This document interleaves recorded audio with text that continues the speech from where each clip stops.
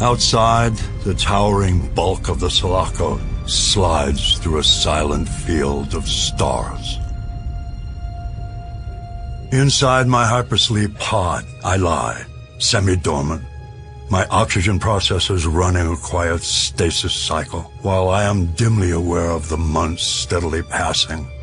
Occasionally, I turn my head to check the condition of my fellow sleepers through the fog of the cold membrane. Hicks lies quietly, his face half covered by bandages. Ripley and the child are in the further pods, sleeping peacefully.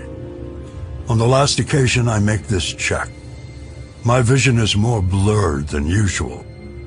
It takes a moment to realize that the problem is not the membrane, but the canopy of my hypersleep pod. It is misted and beaded with moisture. Instead of a dry, deep cold, the temperature in here with me now is humid and subtropical. Welcome to Screen Run. I'm the Lady One, and I'm here with Chris Galzo. Screen Run is the podcast where Chris and I discuss the works of a particular artist or franchise in its entirety. Here in Season 2, we are discussing the Alien franchise. And this week, we are excited to be joined by another fantastic guest. It's Jason from Binge Movies. Hello.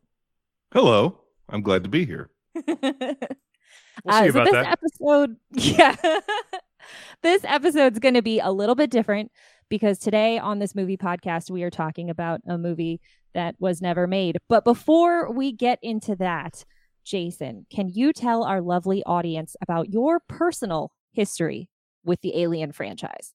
I am a white male of a certain age who has a movie podcast. So that means, this little known fact, you have to like the Alien films to be in the podcast broadcast union. Oh. Otherwise, my podcast benefits, the union benefits, would lapse, and I would be disbarred as a podcaster. So I think it's just a requirement if you are a person, typically a white male of a certain age, that you just love these movies. Not that you have to be a white male. It's just I'm just looking at the odds. If you're a white guy with a podcast, you like at least some of these movies. Yeah, that's safe. So last episode, we talked about 1992's Alien 3, Alien Cubed, directed by David Fincher, based on the Vincent Ward story with a screenplay by Hill and Geiler and Larry Ferguson. And you could check out that last episode if you want to hear us talk about a movie that happened. But today is alternative Alien 3. It is the audio drama production of the William Gibson script that could have been the film, but wasn't. Chris, what happened? How did this happen? How did we get this? How did we get this? So my understanding, and feel free anybody to jump in and correct me, is that this kind of leaked out on the interwebs at some point, that there was this alternative script that was out there for the film that wasn't made. And eventually it was turned into a graphic novel produced by Dark Horse Comics. And I did do my due diligence, and I actually read the graphic novel series as well as listening to this audio drama. Remember, it's not an audio book. It's an audio drama, which is a different animal. Yes. So basically that's what happened. So Audible is looking for some content because they got to move some digital books, audiobooks, and they decided to bring this script, William Gibson's abandoned screenplay, to life. And one of the cool things about it is that they're able to actually get back in Michael Biehn and Lance Henriksen, who sound like much older versions of Michael Biehn and Lance Henriksen. I didn't feel like they sounded that much older. Henriksen. Go ahead. Michael Jay. Biehn sounded hungover. Michael Bihn's career was torpedoed for a reason, and I think those reasons are still on board. Oh, the characters technically have been through a lot. So, Bishop's in pieces. I thought he sounded good for being in pieces. That's a positive way to look at it. And I appreciate your outlook on things. Yeah. I'm getting a sense that maybe Chris wasn't a fan of this audio drama from Audible. Well, here's the thing. I love this kind of stuff. I actually listen to old-time radio broadcasts. Like, there's a couple podcasts that I will listen to when I have time that are like old-school horror shows from like the 30s and 40s and 50s, right? I love that kind of old school radio stuff. And the guy who directed this is a guy named Dirk Maggs, which, listen, folks, do yourself a favor and Google this son of a gun, because his picture is awesome. I mean, I'm talking like vintage Poison from the 80s or some hair metal group. You got to look at this cat. And that's what he looks like today. So I have mad respect for this guy. But he also did one of... Oh, yeah. Juan just saw it. Oh, I just saw it. He's been doing some alien audio dramas. But for me, he did Batman Nightfall, which when I I listened to as a kid, which is really good. It's an audio adaptation of that classic comic series. And it's a lot of fun. So I was looking forward to listening to this. And it exists. Oh, no. Okay. All right. Well, before we get into our thoughts and feelings on this audio drama. So this is just for a little background. We talked about the original William Gibson script in last episodes. And what was the one sentence description of that, Chris? Oh, what was it? Space? I can't remember now. Space commies hijack alien eggs. Big problem in Mall World. There you go. Exactly. So the first draft of the script was a lot more like Aliens, with heavy action. Hicks and Bishop were going to have a big battle. It was going to be like a ship full of xenomorphs. There were some things that kind of held true to this version of it. But I feel like the second draft of this script is more like the first Alien ×2 than it is like Aliens. Just less on the heavy action, more on the claustrophobic feel. Like we've got a small group of people in a ship, a small group of people in a base. Like it feels more like the first one, but obviously a different evolution to the story. But we've still got like a small group of people dealing with the life cycle and the threat of this creature. So that's kind of roughly what's going on. You can listen to this audio drama on Audible, or you can just find it on YouTube, everybody. You know, it's like Juan's like, all right, how can I make sure we get no advertisers whatsoever? I was about to say, is there not a like Lady Juan promo code for 30 free days of Audible? I mean, this is a podcast, right? I mean, God dang. Yeah. I think I don't mean to take us off course, but and I'm assuming if you're listening to a podcast called Screen Run with these two beautiful nerds who host it, I assume that you know who William Gibson is, but he's essentially the godfather of cyberpunk. Almost every computer and every hackers movie, including the greatest hacker movie, the greatest cybersecurity movie in history, Hackers, the computer, the mainframe is called the Gibson. And you wouldn't have The Matrix or Ghost in the Shell or anything without our boy Gibson. And so I think, to your point, Lady Juan, the idea of bringing that guy in and being like, can you make the sequel to Aliens?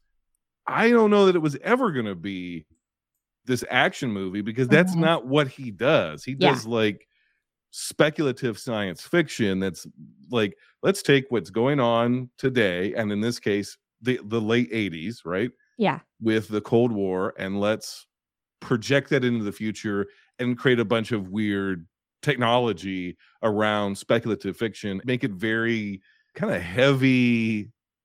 It's heavy material. It's not like pulp novel material. So the idea that this guy was going to deliver you the follow-up to James Cameron's Aliens is kind of ill-conceived to begin with, unless you planned on bringing in another writer, Geiler, Hill, whoever, to basically spice it up with a bunch of pop culture stuff. So it sounds you are familiar with Gibson's work. Is that a safe assumption on my part, Jason? I'm familiar with it, not in the sense that his cultists are familiar with it. I'm familiar with it in the sense that he's probably, like him and Isaac Asimov are probably the two most influential science fiction writers of the 20th century. So I would say, yeah, I've seen movies, so I know who William Gibson is. Fair enough. But I meant like you read his work and you were a fan of his, so you would appreciate. I've tried to read his work. Okay. It's dense. All right. So I just watched Blade Runner instead. And I'm like, oh, yeah, this is about it. I saw The Matrix, you know. Yeah, that covers it. Yeah. Because I think that was one of the things. I didn't get a big cyberpunk vibe out of this thing at all. I don't know if he was just constrained by the expectations of making an alien. He's basically doing a work for hire thing and he has to build it within this established universe. So he's going to be somewhat restrained, but he does introduce a lot of, I think, interesting concepts that Ridley Scott basically expands upon in the later films. Well, the next one I don't want to jump ahead, but the next one you're going to talk about is almost an adaptation of parts of this script. The idea of, because I mean, with this franchise, they wrote 50,000 different scripts for every one of these movies past the second one. And they would just like later on copy and paste parts of different versions of the script and then make a sequel out of that, which is why I think all the sequels are terrible. And spoilers, my opinion. And they do that with this script. I think Alien Resurrection borrows a lot from this idea of like this space station and experimentation and all this sort of stuff. The only difference is, and maybe you guys know this, Lady Juan or Chris, can you speak to this? This script feels unfinished because like we get told that they do experiments on either side and we see the result of their experiments. But we don't actually see the experiments. They just skip over that. And I thought that was really odd. I thought it was very odd. And I think, yeah, Chris, it's not a cyberpunk story, but it's very like, we spent a lot of time, if you're listening to it, the first hour of this thing is just like the drama of commies in space, like the description, and like what the I wouldn't be geo because there is no geo, but the intergalactic politics are between two warring federations of capitalists and socialists. And you're like, is this an alien story? Is there like Bishop gave us this exposition dump, and then we were just like, now we're just talking about like who's banging who on this capitalist non-colonial. We're like way in the weeds of like politics, but spending time with characters who don't have personalities. Well, yeah, I think part of it too we have to keep in mind is that when Gibson wrote this, it's 1987, right? So the whole Cold War politics thing was still a big thing at that point. So some of that stuff may not seem as resonant today as it was then. But I will say too, Jason, I think you're entirely right, that we basically get like out of this barely over 2-hour audio drama, we get about 15 minutes of Bishop kind of reenacting and telling us everything that happened in the prior film, which was a bit of a slog. I will say I think the thing is paced very well. I mean, the thing, once it gets rolling after that kind of, well, it's weird. I think it's paced well, but it's so scattered and it's so hard to kind of grab on to anything that's actually happening in this thing. That it's very confusing half the time too. Well, we'll get into all of that. But as you guys talked about, Aliens is probably one of the most perfectly paced films ever made. And the economy of storytelling, within the first 20 minutes, we know we're 50 some years in the future, et cetera, et cetera. This is where Ripley is now. This is who Burke is. This is who the Colonial Marines are. We get all their personalities. Everybody gets a moment. Everybody gets a little bit of from Apone to Bishop, and we understand their relationships and who likes who and who doesn't. And then we get to the colony, and even though they've cut all the colony stuff out in the theatrical cut, we understand what this colony was and what happened and da-da-da-da. And this movie has a bunch of characters in it, and they're all just kind of interchangeable, and they're all like different science officers for different federations. And okay, so I think if they were to just take the script and shoot it and make Alien 3 out of this script, it also would have been a terrible sequel. But it just doesn't feel finished. So that's the hard part of what we're doing here today, is it feels like we're basically trying to extrapolate on a draft, which is kind of fun. I've never done that before. Yeah, it's definitely something different. I had trouble rating it, but we're not there yet. Let's be positive, Chris. Okay. Affirmative. Things that you enjoyed about this, like what was good for you? Okay, so the sound design of this is adequate, like the effects. Adequate is not positive. It's they bring back like the loader sound effects. Yes. Right? They reuse I like the loader noise too. The little Scalzo score corner. Yes. Which is almost non-existent in this. Is they reuse stuff from Alien Isolation, the video game, I guess, as part of the music in this. Yeah. Which is fine.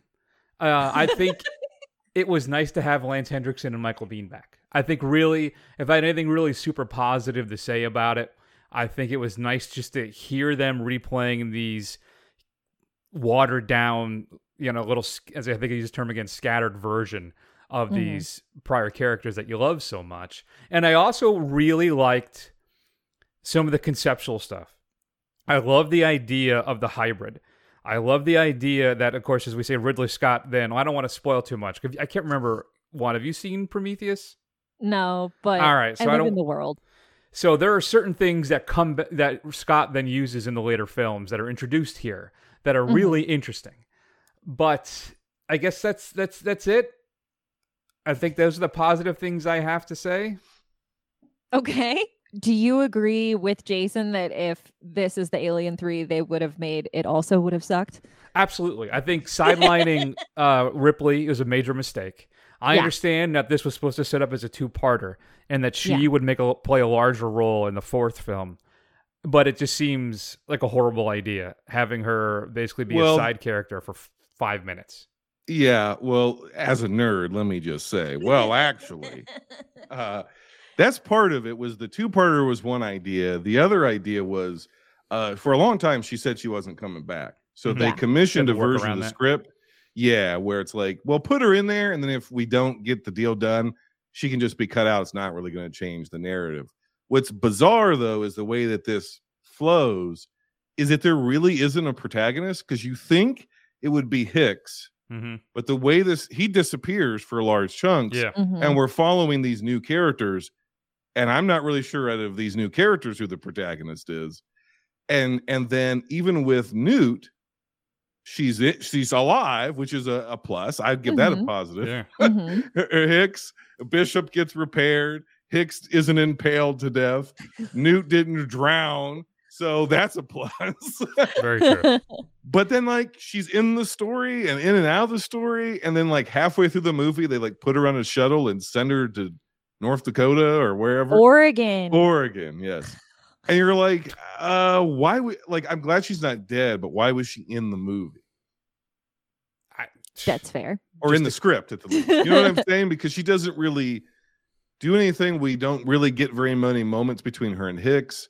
Obviously, Ripley's in a coma in case the contract doesn't work out. It seemed to me that if this is what we're going to do, Gibson would have put Hicks more forward into the narrative. Yeah, he's almost a side character in this film entirely. Yeah, he shows up at the end again and becomes kind of our hero, but he's gone in the middle of the story, which is weird.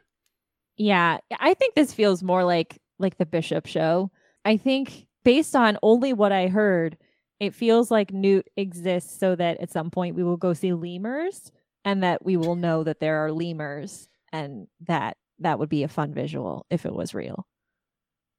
In alien lemur hybrids. I don't, yeah, because they're not going to show a grown-up a bunch of lemurs, right? I like lemurs. I guess why do they have all those lemurs if there wasn't a kid there? Well, they're an ecological station. So the implication is that most of the Earth has been destroyed through war and potential nuclear holocaust. Yeah, but Oregon's fine. Yeah, well, we don't know that it's fine. We just know people live there. Okay. Technically. There are grandparents in Oregon. Yeah, because when Newt asked the question of is this what Earth is like? And she's like, a couple of places. Yeah. So we've gone to the stars basically, and this this conflict is between the UPP and the corporations has basically destroyed Earth, and so they created this idealistic, neutral Switzerland science-based ecological station to try to basically rebuild animals and do DNA work to make make life again after we destroyed it. Yeah. And then they end up caught into the whole thing because of Weyland-Yutani, and they end up becoming a germ warfare lab, essentially. I like that idea. That's a positive. I like the idea of like these outsider idealistic like climate change scientists who are like, we're trying to like make redwoods grow again and lemurs and stuff like that. But then the business of it is we're funded by this very evil corporation. And when the two weapons people show up, the biological weapons people, Fox and Wells, when they show up, who are just instantly written to be completely evil. It's like, okay, you can have your lemurs, yes, but we're going to turn your entire ship into a containment unit, like the movie Life, which is a most recent Alien ripoff movie. It's the same kind of plot, and we're going to force you to do experimentations on this goo, this residue from Bishop, half of Bishop. I think all that's interesting. Like you said, like Chris, I think you said conceptually. Yeah, I think that's really interesting. And then essentially the permeability of the xenomorph DNA. I like that they explored that more. That was kind of cool. I just wish we had a protagonist. Yeah. Yeah, it feels, I guess that's probably, I'd like to hope that's something that would have gotten improved upon had this been actually like a shooting script, because I feel like it's easier to kind of bounce around in the story when it's just an audio drama. But I would hope that if it was the movie, maybe there'd be more Hicks. I don't know. It's kind of hard to tell. It feels like we need there to be more Hicks, because even like Bishop, who it almost feels like to me that what they've done for the Audible drama is they've given Henriksen not just Bishop lines, but also like basically stage direction a little bit. And they've turned the stage direction, or they've turned the writer's notes on his own script that we wouldn't be in the movie. They've turned that into narration. And basically had him tell us the story, which is an interesting way of doing it. But Bishop is gone because he's dead. He's still dead, pretty much, right? Because in this one, the alien comes out of him somehow, and his sleep pod becomes like a canopy for the egg, which is really kind of gruesome when you really think about it, because he's aware of what's happening to his insides. And that's like he feels the egg sac growing inside of him and then forming, and he wakes up and the canopy is all dewy and tropical, but he can't move because he's like basically he's defragging is what it sounds like, right? Yeah, he is. And so he can't do anything. And that was creepy. That was actually pretty disturbing. That would be disturbing imagery. And then when they finally put him back together, that's later in the story too. So it's like Bishop wasn't really going to be in this. Hicks wasn't really going to be in this. Ripley's in a coma, and Newt just pops up every now and again to look at lemurs. It was and like Rossetti, who's the visionary for this space station, he wasn't a protagonist either, was he? What did you guys think? I don't think so. Yeah, we're really bopping around with everybody. That's part of the issue. Unfinished. It's like I said, you never really have anything to grab onto with this thing because it moves so quickly from group to group to group. And also, too, one of my favorite things about this film is the just so close to being offensive of the accents that some of the characters have. And I appreciate that they had to do that because everybody will kind of start to sound the same.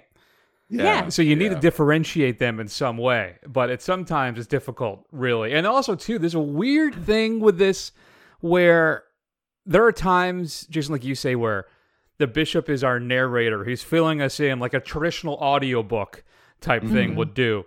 But then we have this transformation that Wells does when she becomes the hybrid that really isn't described at all. We never really have any idea what she looks like.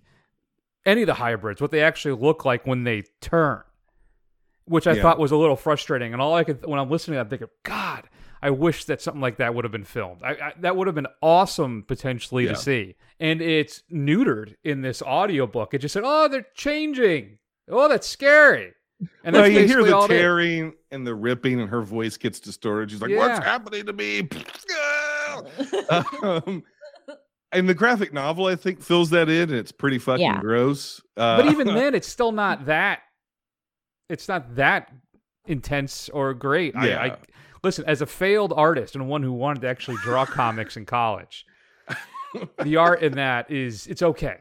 It's not. It didn't really blow me away at all. Okay, let me ask the question because you guys seem to be smarter than me. Oh, I am wearing pants. When the traditional xenomorph showed up in the third act and fought with a hybrid, were you as confused as I was 100%. about where the fuck did this traditional xenomorph come from? Yes. Yeah, well, that's because that was the one. And which one killed which? Because there's like they're fighting over their territory. That felt a little Jurassic Worldy, where it's like the old T-Rex is showing up to fight the new T-Rex or the new monster creature, and I was just sort of like, okay. Yeah, there are some of the stuff where they have to establish what's happening is so poorly written. It's so jarring. This, some of those dialogue lines, like Hicks 2 says, they said, well, why are they fighting each other? They're family. Well, not all family gets along. That type of thing. And it's just, oh, good Lord. There's a lot of that, unfortunately, in here. The audio drama is the product of the working draft that they had. Yeah. Yep. With a little bit of rearrangement. So I think what Gibson was probably best suited for was creating a new world, a new ecosystem, for lack of a better term, for a story to take place in, because he's very good at imagining, like almost like a Ridley Scott lived in, and James Cameron for that matter, lived in worlds with lots of detail and minutia about what it would be like to live on this ecological station and what the future is and treaties and politics and all that sort of stuff. I don't know that he's best suited for dialogue and action or character. So you would have to have brought somebody else in to do that part of it, Yeah, Ron, I think... what about you? I feel like Jason and I have monopolized the conversation so far.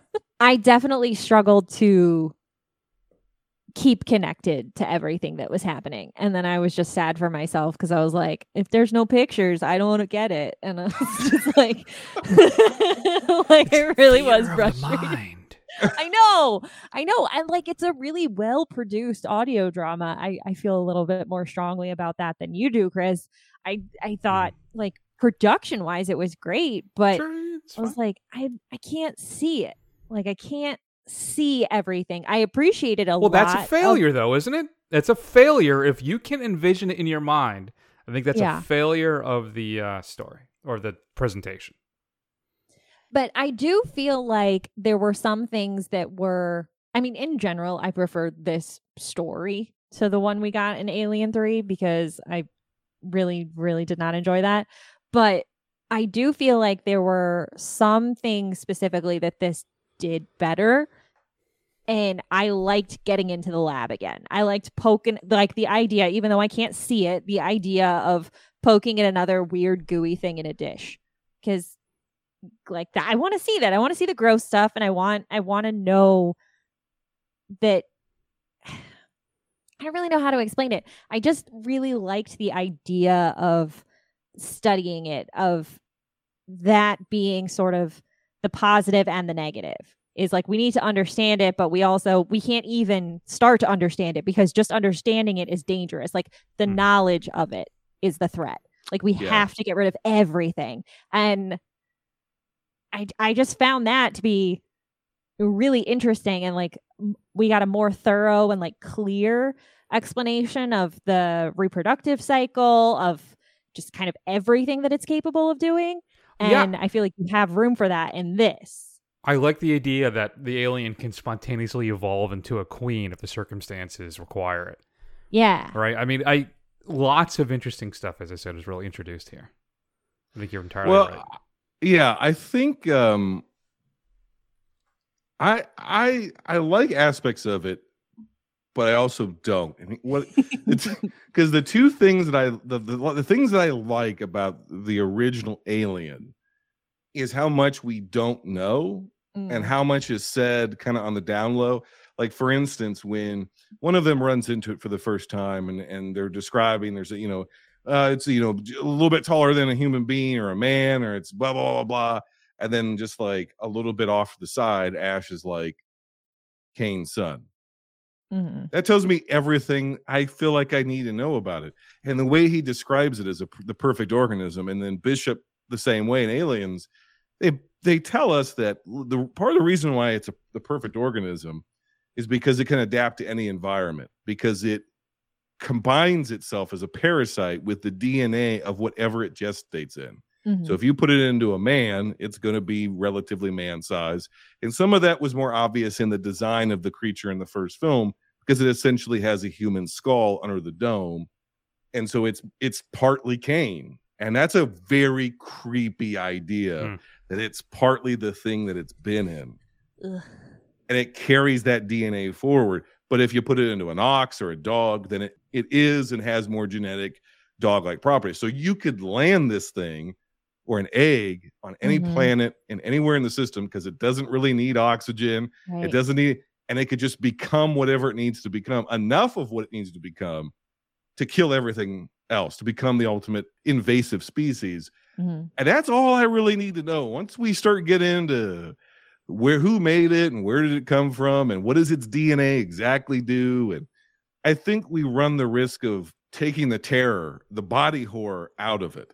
The more we explain it, the more bug-like it becomes, or the more like controllable or understandable. It's the unknown that makes it scary. And I think this story did a slightly better job of like reiterating some of those details. But I don't know that it didn't go too far, but it was like, okay, we're now encroaching on, maybe we're going too far. And having seen 5 different movies, Chris, where we get some kind of a hybrid of some kind, I know that story is a dead end too. That's just so I'm like, please, lest we forget the newborn. Yeah. You'll get there, Lady One. I'm so nervous. I think that you're right 100% that the first one is so scary because there's not too much information, but you can never put it back in the bottle. Like at this point, you can't refuse to tell me more about it. So I do feel like this one in particular walked that line of giving me more, but not making me feel like it was homework, where it was like, and you need to remember this. This is going to be on the test. This is going to be in the next one. You need to know how this happened. Like there's no more benefit of mystery. You can't have it anymore. Yeah, I think the benefit of mystery is continued horror. I think we should never learn anything about this because it's beyond us. The root of this story is cosmic horror. Yeah. Man goes into space, space truckers go into space, and they encounter something that represents the cold, raping nature of the universe, and they have no control over it and cannot stop it and can't explain it. I think the moment you're... Go ahead. So, or even the consequences of colonization. Right? Yeah. That's that aspect of it too. If you're going to go into and just take over a place, you never know what's going to be there waiting for you. But I think where this movie does, or what this movie would have been, where it adds an interesting wrinkle, is kind of doubling down on the body horror of like, what if you took something that was already very terrible and you made it even more scary? I think if you could execute that idea well, but then again, if you do execute it really well, you've just kind of dismantled one of the greatest monsters of the 20th century in the xenomorph. So the real answer is you should make 2 and then leave it alone. Just walk away. Yeah, just can't top it. Yeah, you can't top it. That's the hard part, right? You got freaking simulation versus simulacra. That you got the guy who like created science fiction in the 20th century, and he's like, I don't know, communist. Like, it's like you're right. You can't top it. No, lightning struck twice, and they were so lucky, and then they just kind of. Well, that's. I mean, not to get into that's capitalism. Though. That's what the whole industry is built on nowadays. But yeah, it is. But I think specifically, you shouldn't have been able to make a sequel. That's it. And they did, and it's so good. And they're like, I don't know, we just got to keep rolling the dice. And like that, they should not have made a good sequel. Okay, so let me ask you, Lady Juan, Chris.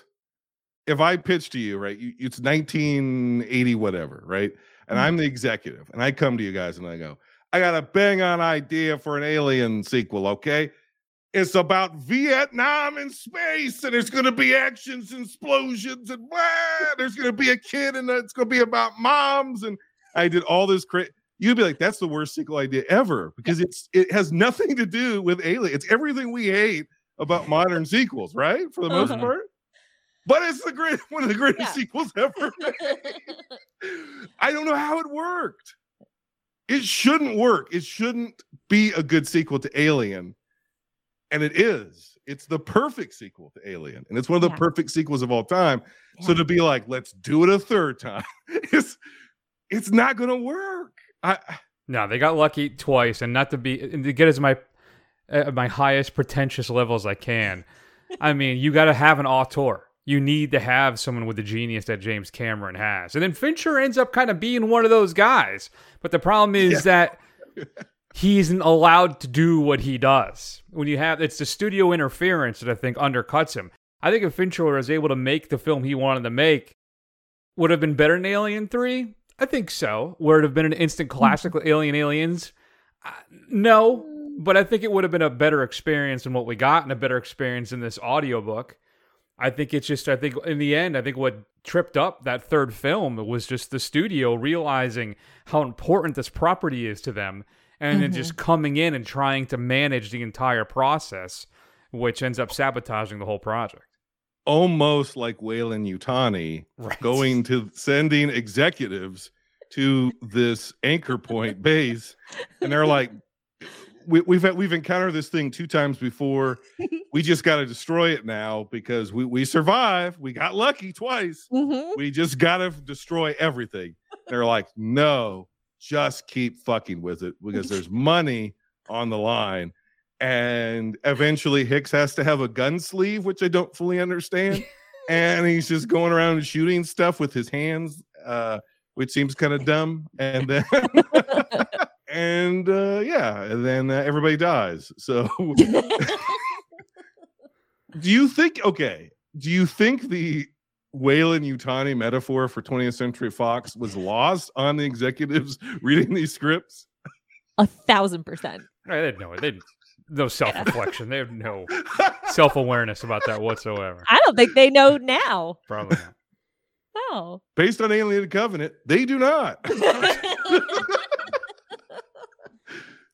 Wow. All right. So I was thinking about asking you about that because I don't want to poison Juan's mind ahead of these later films. So you are not a fan of Scott's follow-up movies, are you? Because I enjoy them. I actually think I think they're good. They're not obviously as good as the first one or the second, but I think they're better than any other single Alien property released since.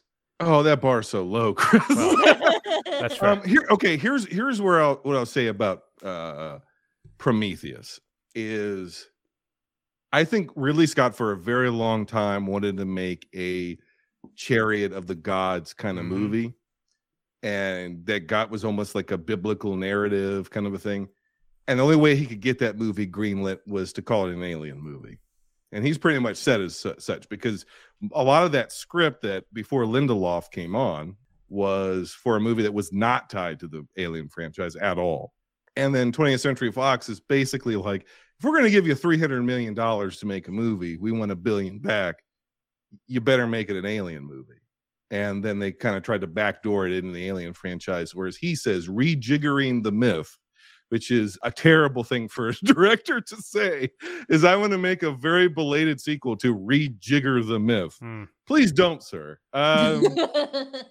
So if it wasn't an Alien movie, I think it's a really interesting, beautiful production design, genius on that level, science fiction story that also has all the hallmarks of Damon Lindelof writing, unfortunately, which is we're asking a bunch of questions. We don't have any of the answers, and that's the fun.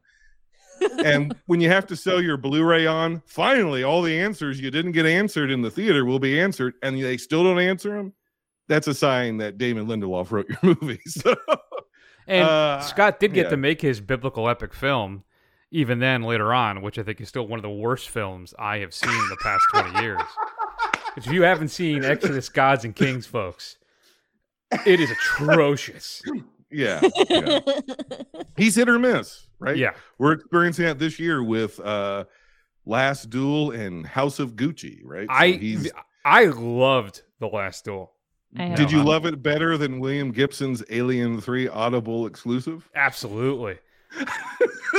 In fact, if we had Ben Affleck playing all of the roles in this audio, delivering the lines the way he does in The Last Duel, this may be my favorite thing I've ever listened to.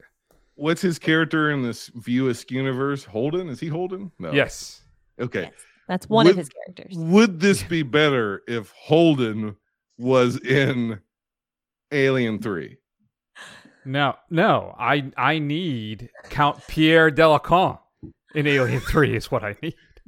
Would this be better if it was the William Gibson screenplay, but Kevin Smith punched up the dialogue and directed the film? That would be hilarious. I mean, the first time you interact with one of those hybrids and all of a sudden you're like, Stoochie Boochies. You know, I think that would Jason Mewes is the hybrid. Yeah, that's it. And he goes full hybrid. Yeah. Oh, man. His teeth, you wouldn't even need special effects. Just pop right out. Oh, yeah. Absolutely. I'd watch that.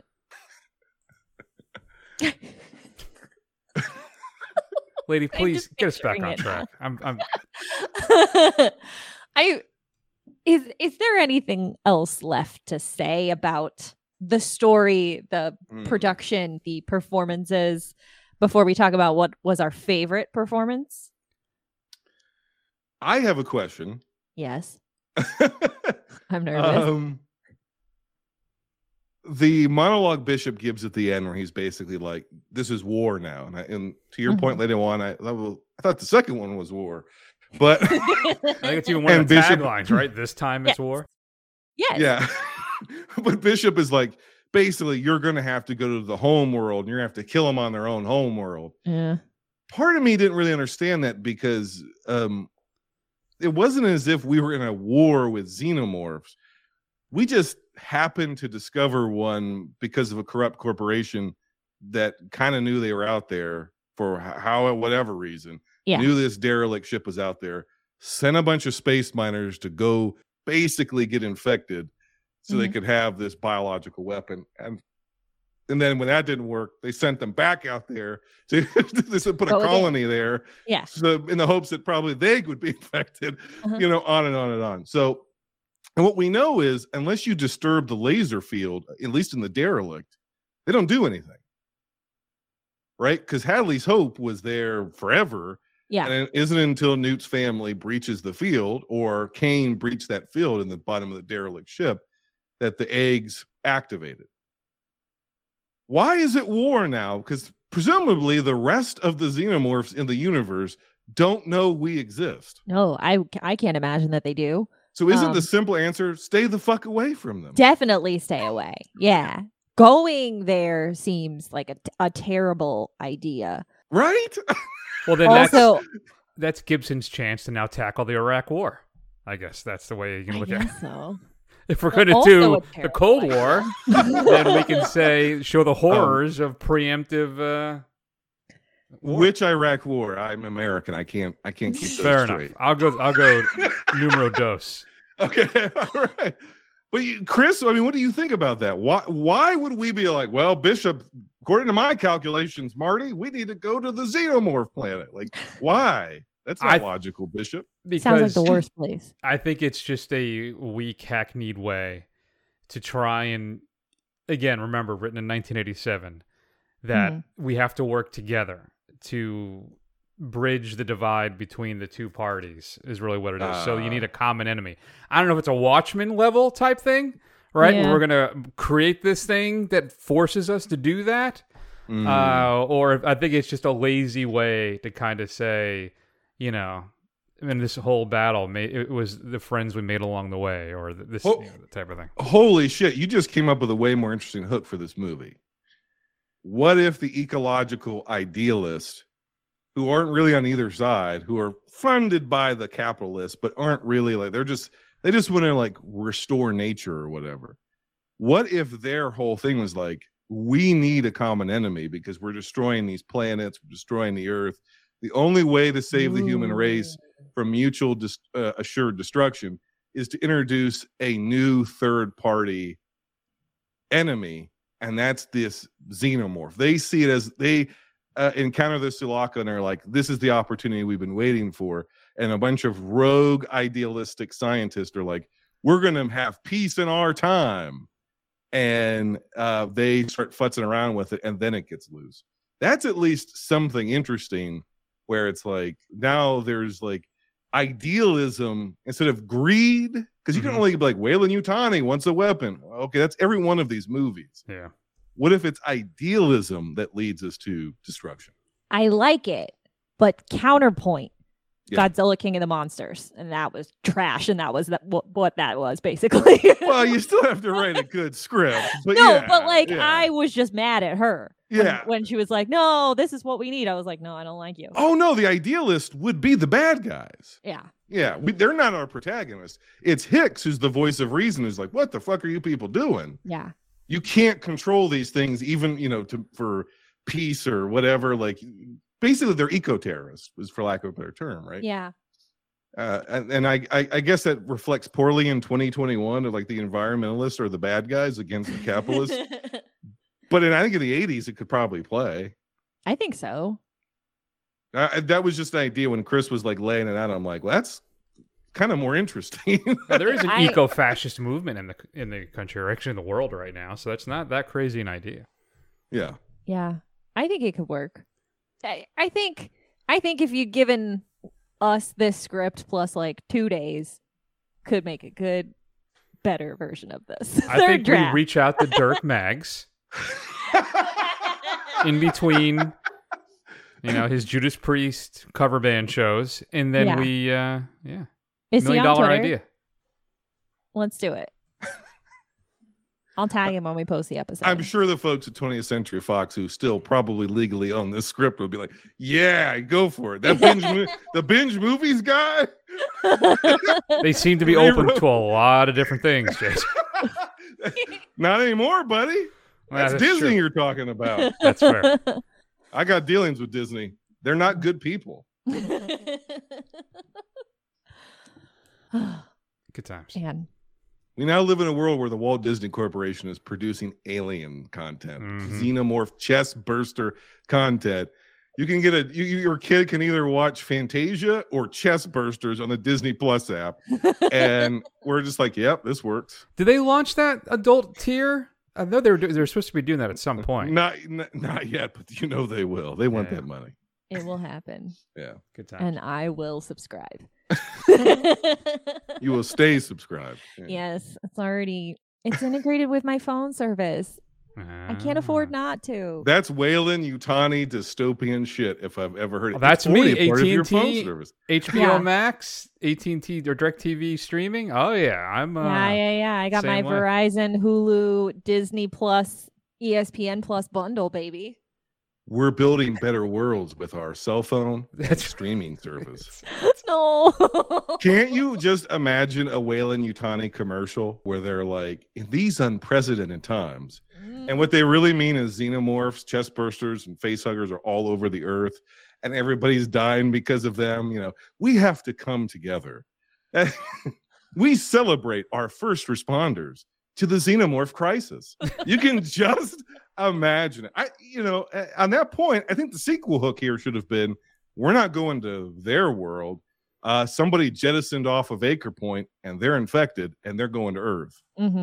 And oh shit, now Bishop's like, they're headed towards Earth and we got to go there. We got to we got to finally deliver on the marketing of Alien 3, which is on Earth. Everyone can hear you scream. Yeah. Well, we have to go save Newt in Oregon. We have to Bingo. go help her. So now you have the COVID tie-in. See how timely you are with all of this?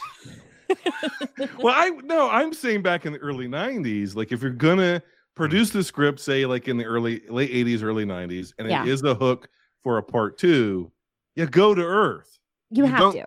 You don't go to their world. No. Like, you couldn't take out a hive with Colonial Marines. What's a bunch of beatniks gonna do with a robot with like a fucked up knee and an elderly Michael Biehn, like who's got still was burned with acid, very badly. Like, what is he gonna do with that one handgun? There's only so literally much you can't really beat them to death with a communist manifesto. That's not gonna get you very far. And the horrible Asian stereotype you were talking about, Chris, the very offensive accent. She's dying at the wheel of the ship that she's flying. And Bishop's like, oh, she's got radiation poisoning. Chang's dead. And I'm like, so the 2.5 of you are gonna go to Xeno World? What? So go to Earth. He's got his sleeve gun. I don't know what you're so concerned about. That ran out of bullets. Chris, that has to be a pun, right? It's a handgun. Oh, is it a handgun? I thought it was part of the sleeve. No, but think about it. It's at the end of the sleeve where your hand is. Oh, okay. It's a literal hand gun. That's that has to be the joke, right? Sometimes I see stuff and I'm like, I could have been a writer. I could have made it. I think that's Gibson going, handgun. It's built into the sleeve. It's a part of your hand. It's the future. Was it also like a fuck you to Sigourney Weaver, who hates all them guns? Right? We'll put you in a coma and we'll make the clothes the guns. Yeah. You don't want guns? That's fine, Sigourney. It's clothes now. Clothes are the weapons. Yeah, the more we talk about this out loud, the worse I feel about the script. I was kind of like, yeah, it's pretty good. It's one of my last notes. It's like, script isn't great.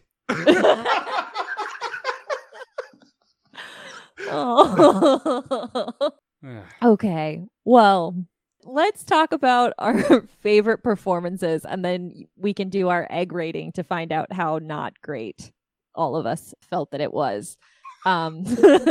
Jason, would you like to go first with who your favorite performance in this audio drama was? The voice actress who played Newt was not doing I'm not joking. She was not doing a Carrie Henn impersonation. No. But she was kind of close in a way. And other than her line reading for affirmative, which I was like, you just don't put that in the movie. Affirmative. Every time she said it, I wanted to stop the audiobook and just delete it off of my phone. But otherwise, I thought she was pretty good. I actually I just wanted more scenes with her and Hicks instead of some other character we didn't know. Yeah, showing her lemurs. Yeah, like have Hicks spend time with her. So I really liked her. That's about it. Chris? I don't know. I was going to put like all names on a dartboard and throw a dart. I have nothing really that... Put him down for Chang. Rebecca Yao too. So I'm thinking she's Asian. So now I don't know what to think. So now I'm racist. Son of a bitch. So I just feel better that she's Asian, I guess. It'd be worse if it was, anyway. I guess it's going to be Michael Biehn. Just to hear him again as Hicks was one of the highlights in this entire thing for me. He had some really horrible line reads, but I blame that more on the script than I do him. I'm thinking he's more like, you're going to pay me how much to do this? Well, it's beer money. I feel like that's kind of how his whole performance plays like that. But still, out of all of it, I don't know. Maybe it's just nostalgia, but I'm going with Michael Biehn. There's no wrong answers, Chris. It's okay. I appreciate that. My favorite was Bishop. I almost picked him as my favorite performance in Aliens. And then truly Lance Henriksen was my favorite part of Alien 3. That's how much I liked in Alien 3. So I was glad to have more of him. I didn't get a chance to talk about the real Alien 3, but when she reactivates him in the garbage dump, that's probably one of the best scenes in that movie. Yeah. Like just Lance Henriksen doing a voiceover on a Muppet it's very sad in a way that, where it's like, this is her last connection to the life she built for herself after recovering from her trauma by confronting her monsters. Yeah. And he's just like, if I can't be top shelf, I just want to die. You're on your own. Yeah. Throw me in the garbage. It's sad. Yeah. He's like, oh, like, shut me off. I'm done. Like, so the idea in this one that they're like, they just rebuild him and they're like, how's the work, Bishop? Is like, that's satisfactory. I kind of like that. Whereas, like, it's surprisingly satisfying. Like, I just like the idea that he's like a fastidious droid. Like, not a droid. I'm sorry, Disney. Well, I guess, he is a synthetic person and an android, not a droid. That's TM Lucasfilm Ltd. And they have sued in the past over that. But I like the idea that even in this version of the script, he's kind of like very particular about his parts. Yeah, but there's so many painful moments at the end of the audio drama where him and Hicks are having this kind of playful chatter back and forth about how, well, Hudson thought I was funny, that type of thing. And it just goes on far too long. And I don't get that at all. Chris, I said there were no wrong answers in favorite performances. You can't tell me that mine's wrong. I apologize. Also, I didn't get to say what my favorite part was because I forgot about it until just now. My favorite part was the Bishop callback to his like android super speed. When it was like the security system is like, this will take 24 hours. And he's just like, and you just hear him typing away. And I was like, yes, he finally was fast again. I was very excited about that. That was awesome. Yeah. Yeah. That was such a good callback because otherwise, being super fast never played into anything. Yeah. So good payoff finally, a million years later. Okay. Are we ready to give some scores, some egg ratings? Sure. And remember, Jason, we allow halves. So yes. Okay. But not any smaller decimal points than that. I know how you like to do. Okay. Just halves. Yep. What's the maximum number of eggs? Oddly, it's like 36. I don't know why. How could you not say 37, Chris? That's true. I should say 37. Son of a bitch. Okay. Out of 5 eggs. Let me be a little technical. Okay. Am I giving eggs to this Audible production or am I giving eggs to the script in general? You are giving eggs to this piece of art within the context of this franchise. That did not answer my question. Audible production. It's the Audible production. Out of 5, I would give this thing. Dang. This was tough. I really want to get more granular than a 5. You gotta. This is like the letterbox challenge. Yeah, I can't imagine what it's like to go to dinner with you. Jesus Christ, man. Just pick something on the menu. Now I'm gonna drag it out even longer. Enjoy editing this. I can make it real easy. No, I 2.5. Was that a question or a statement? Damn. Because I it's not a 3, and you should be able to relate to this, Lady Juan. It's not a 3, but 2.5 feels low. Mm-hmm. But I gotta go 2.5 because it's not a 3. Okay. But that seems like I just hated the entire thing. I am grateful that at the very least this is out there in the world in a graphic novel format and Audible format. That it's a great what if of film history, especially for fans of this franchise. Yeah. So you would recommend it then? You would recommend as an Alien fan if they had not heard of it, they didn't know it existed. Oh, you got to listen to this just to. I think if you're a hardcore Alien person listening to a whole season about Alien movies, you know this shit exists. You got the graphic novels and you have the Audible downloaded and you sleep in Alien pajamas. So you probably already know. If you're listening to this and you never heard of it, if you're a hardcore fan, go check it out. If you just casually like the movies because of explosions, this one's not for you. Do these jammies have like a little chest burster thing on them? They're just bottoms. They're just bottoms. This is a $1 million idea. And the chest burster is, All right. It's not that kind of show. It's a Lady Wan show. It certainly is that kind of show. Chris, would you like me to go next with my score? Sure, please do. So I also struggled with giving it a score because it's just hard to stack it up against actual movies because, realistically, if they'd made this in 1992, or even the late 80s, would the creature look stupid? Would the score maybe not be good? So I don't want to give it credit for things it didn't do, but I also don't want to mark it off for not being an actual movie because it's not its fault.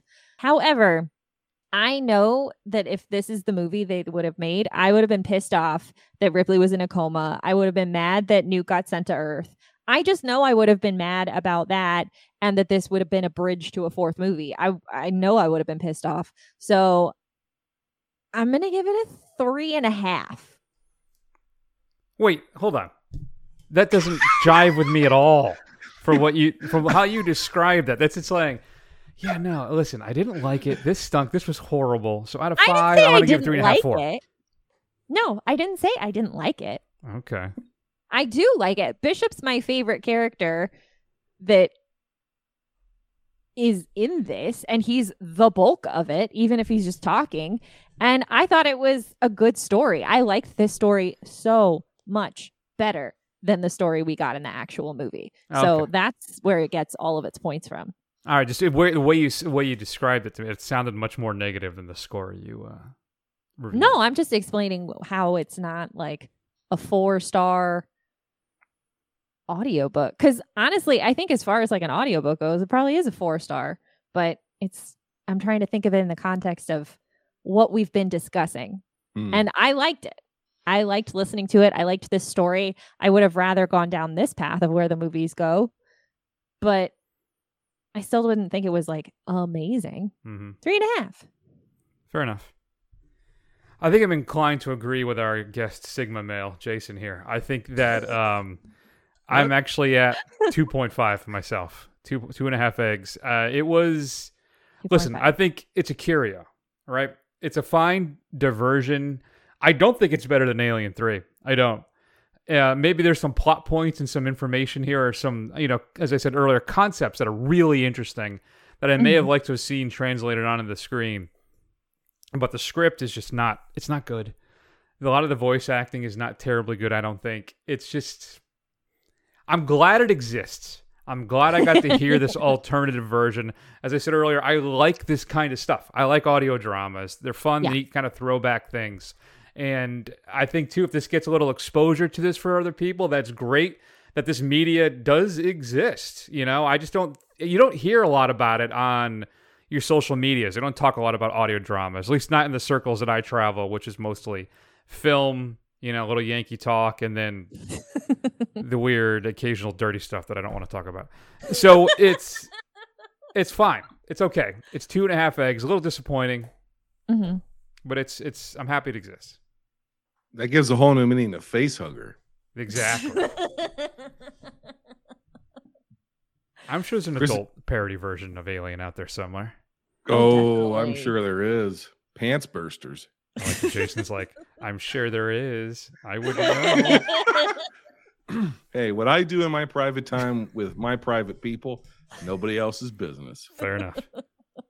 Do I dress up like a xenomorph? Do I have a full headpiece? That is a very specific kink. Yeah. But live your life. Yeah. Do what you do. Yeah. I don't judge. I have a xenomorph cock ring. I do.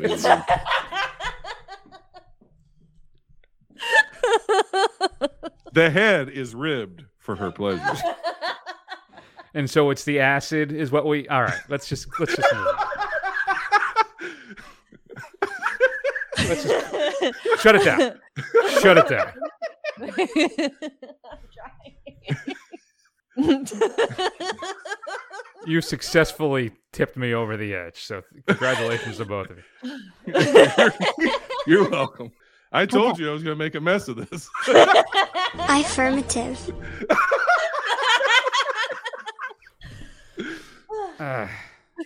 Okay. Jason, Where can the fine folks at home find you if they want to hear more of what you have just put on display? Well, depending on the edit. Basically you can find me on Twitter at Binge Movies. You can hear all about the show, what we've got coming up, what we're doing. We're on all your favorite podcast apps. So just check us out. If you're a movie maniac, you like movies, and you want to help build a people's canon of film that should be preserved for all time, even beyond the end times, and Binge Movies is the show for you. We know what the film nerds of Film Twitter have to say about what movies are good, what movies aren't good. We're a show that's about watching a ton of movies across the full spectrum of film, genre, quality, all of it. And we're leaving up to you, the people, episode by episode, to determine which movies are most worthy of preservation to create a definitive people's canon. So, we have a good time. Things get crazy.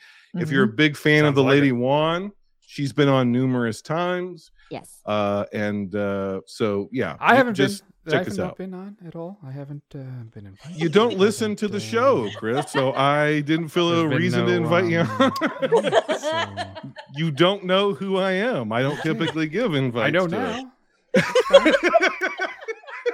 Let me ask you a question. Have you? This will get me to listen to the show. I got 2 films for you that you don't have to tell me. I don't want to hear your thoughts on them. I just want to know if you've covered them in some capacity. Art School Confidential. Confidential. We have not covered. No, I feel like I have been insulted, but I'm going to ask you one of my favorite films the past 10 plus years. In fact, I talk about it so much I'm not allowed to talk about it on my show. Drive. Nicholas Winding Refn, Ryan Gosling. Have not covered it. Oh. All right, and then one of the films that actually inspired me to do my show, Black Dynamite. You're talking about the original Black Dynamite? Yeah, Black Dynamite, Michael J. White. No, haven't covered it. Okay. Oh. Fair enough. All right. I will still do my duty and listen to the show. I will. I was scrolling through today your feed, actually. So I'm thinking, if you like us to cover it, you can sponsor an episode. Go to bingemovies.podbean.com, hit sponsor an episode, and for a few bucks, I'll cover that movie for you. Both of them. Were good. You were good, sir. I saw some too that weren't 3.5 hours long or something like that. So I'm Is that what held you back from diving into that Carpenter episode? I know you love Carpenter. That's what I need to do is John Carpenter stuff. You're absolutely right about that. I will indeed dip into that. I mean, I still 3 hours to kill. We cover 5 movies bare minimum per episode. Yeah. So who's that? Some of our episodes we're for hardcore movie fans. You are. For sure. Like I say, one of the earlier taglines we had for my other show was softcore film talk. So clearly I'm not as dedicated. And you know what? No Time to Die. An instant reaction. I will check that out. I'm a huge Bond fan. Yeah, I think we've proven there's some hardcore stuff about you, Chris. So I guarantee I will listen to the John Carpenter. And you know what? I've been running down all the Nightmare on Elm Street films myself. Oh, you got to listen to that episode. So I will listen. That's the one I would listen to. I'll say to my wife, listen, honey, I cannot see you this weekend. I need to listen. No, yeah, I will do that. You have my guarantee. The good news is we have segments, so you can listen to it a portion at a time. Look at you. We have structure to our show. I only disrupt structure on other people's shows. I'm sorry.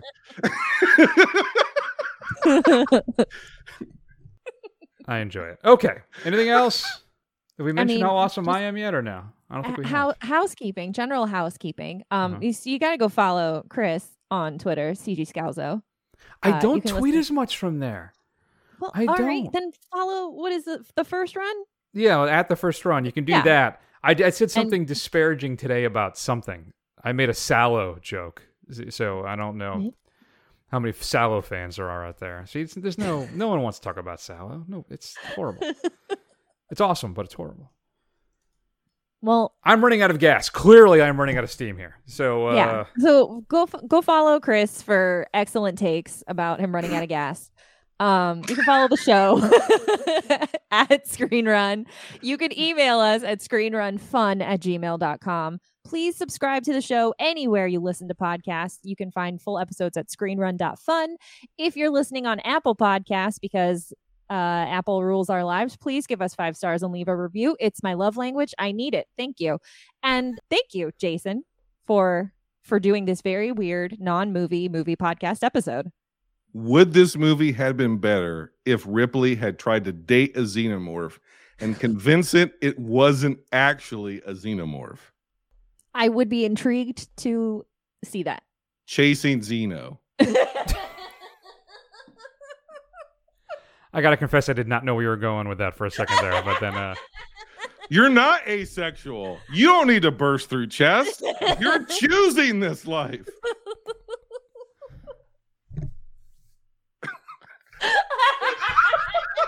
I just did a joke that doesn't work in an audio medium. It was wonderful, though. All right. Okay.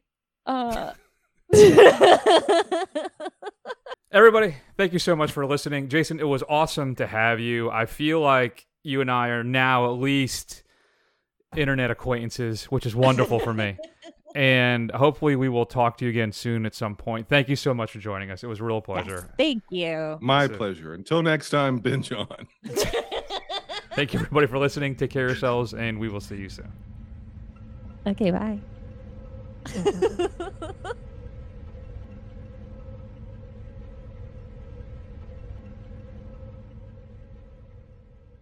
With the canopy closed, I could still hear Ripley and Newt talking. Are we gonna sleep all the way home? All the way home. Can I dream? Yes, honey. I think we both can. Sleep tight. Affirmative.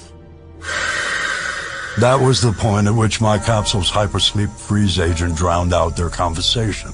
And when I realized that something inside my fractured body was beyond my powers to bring under control.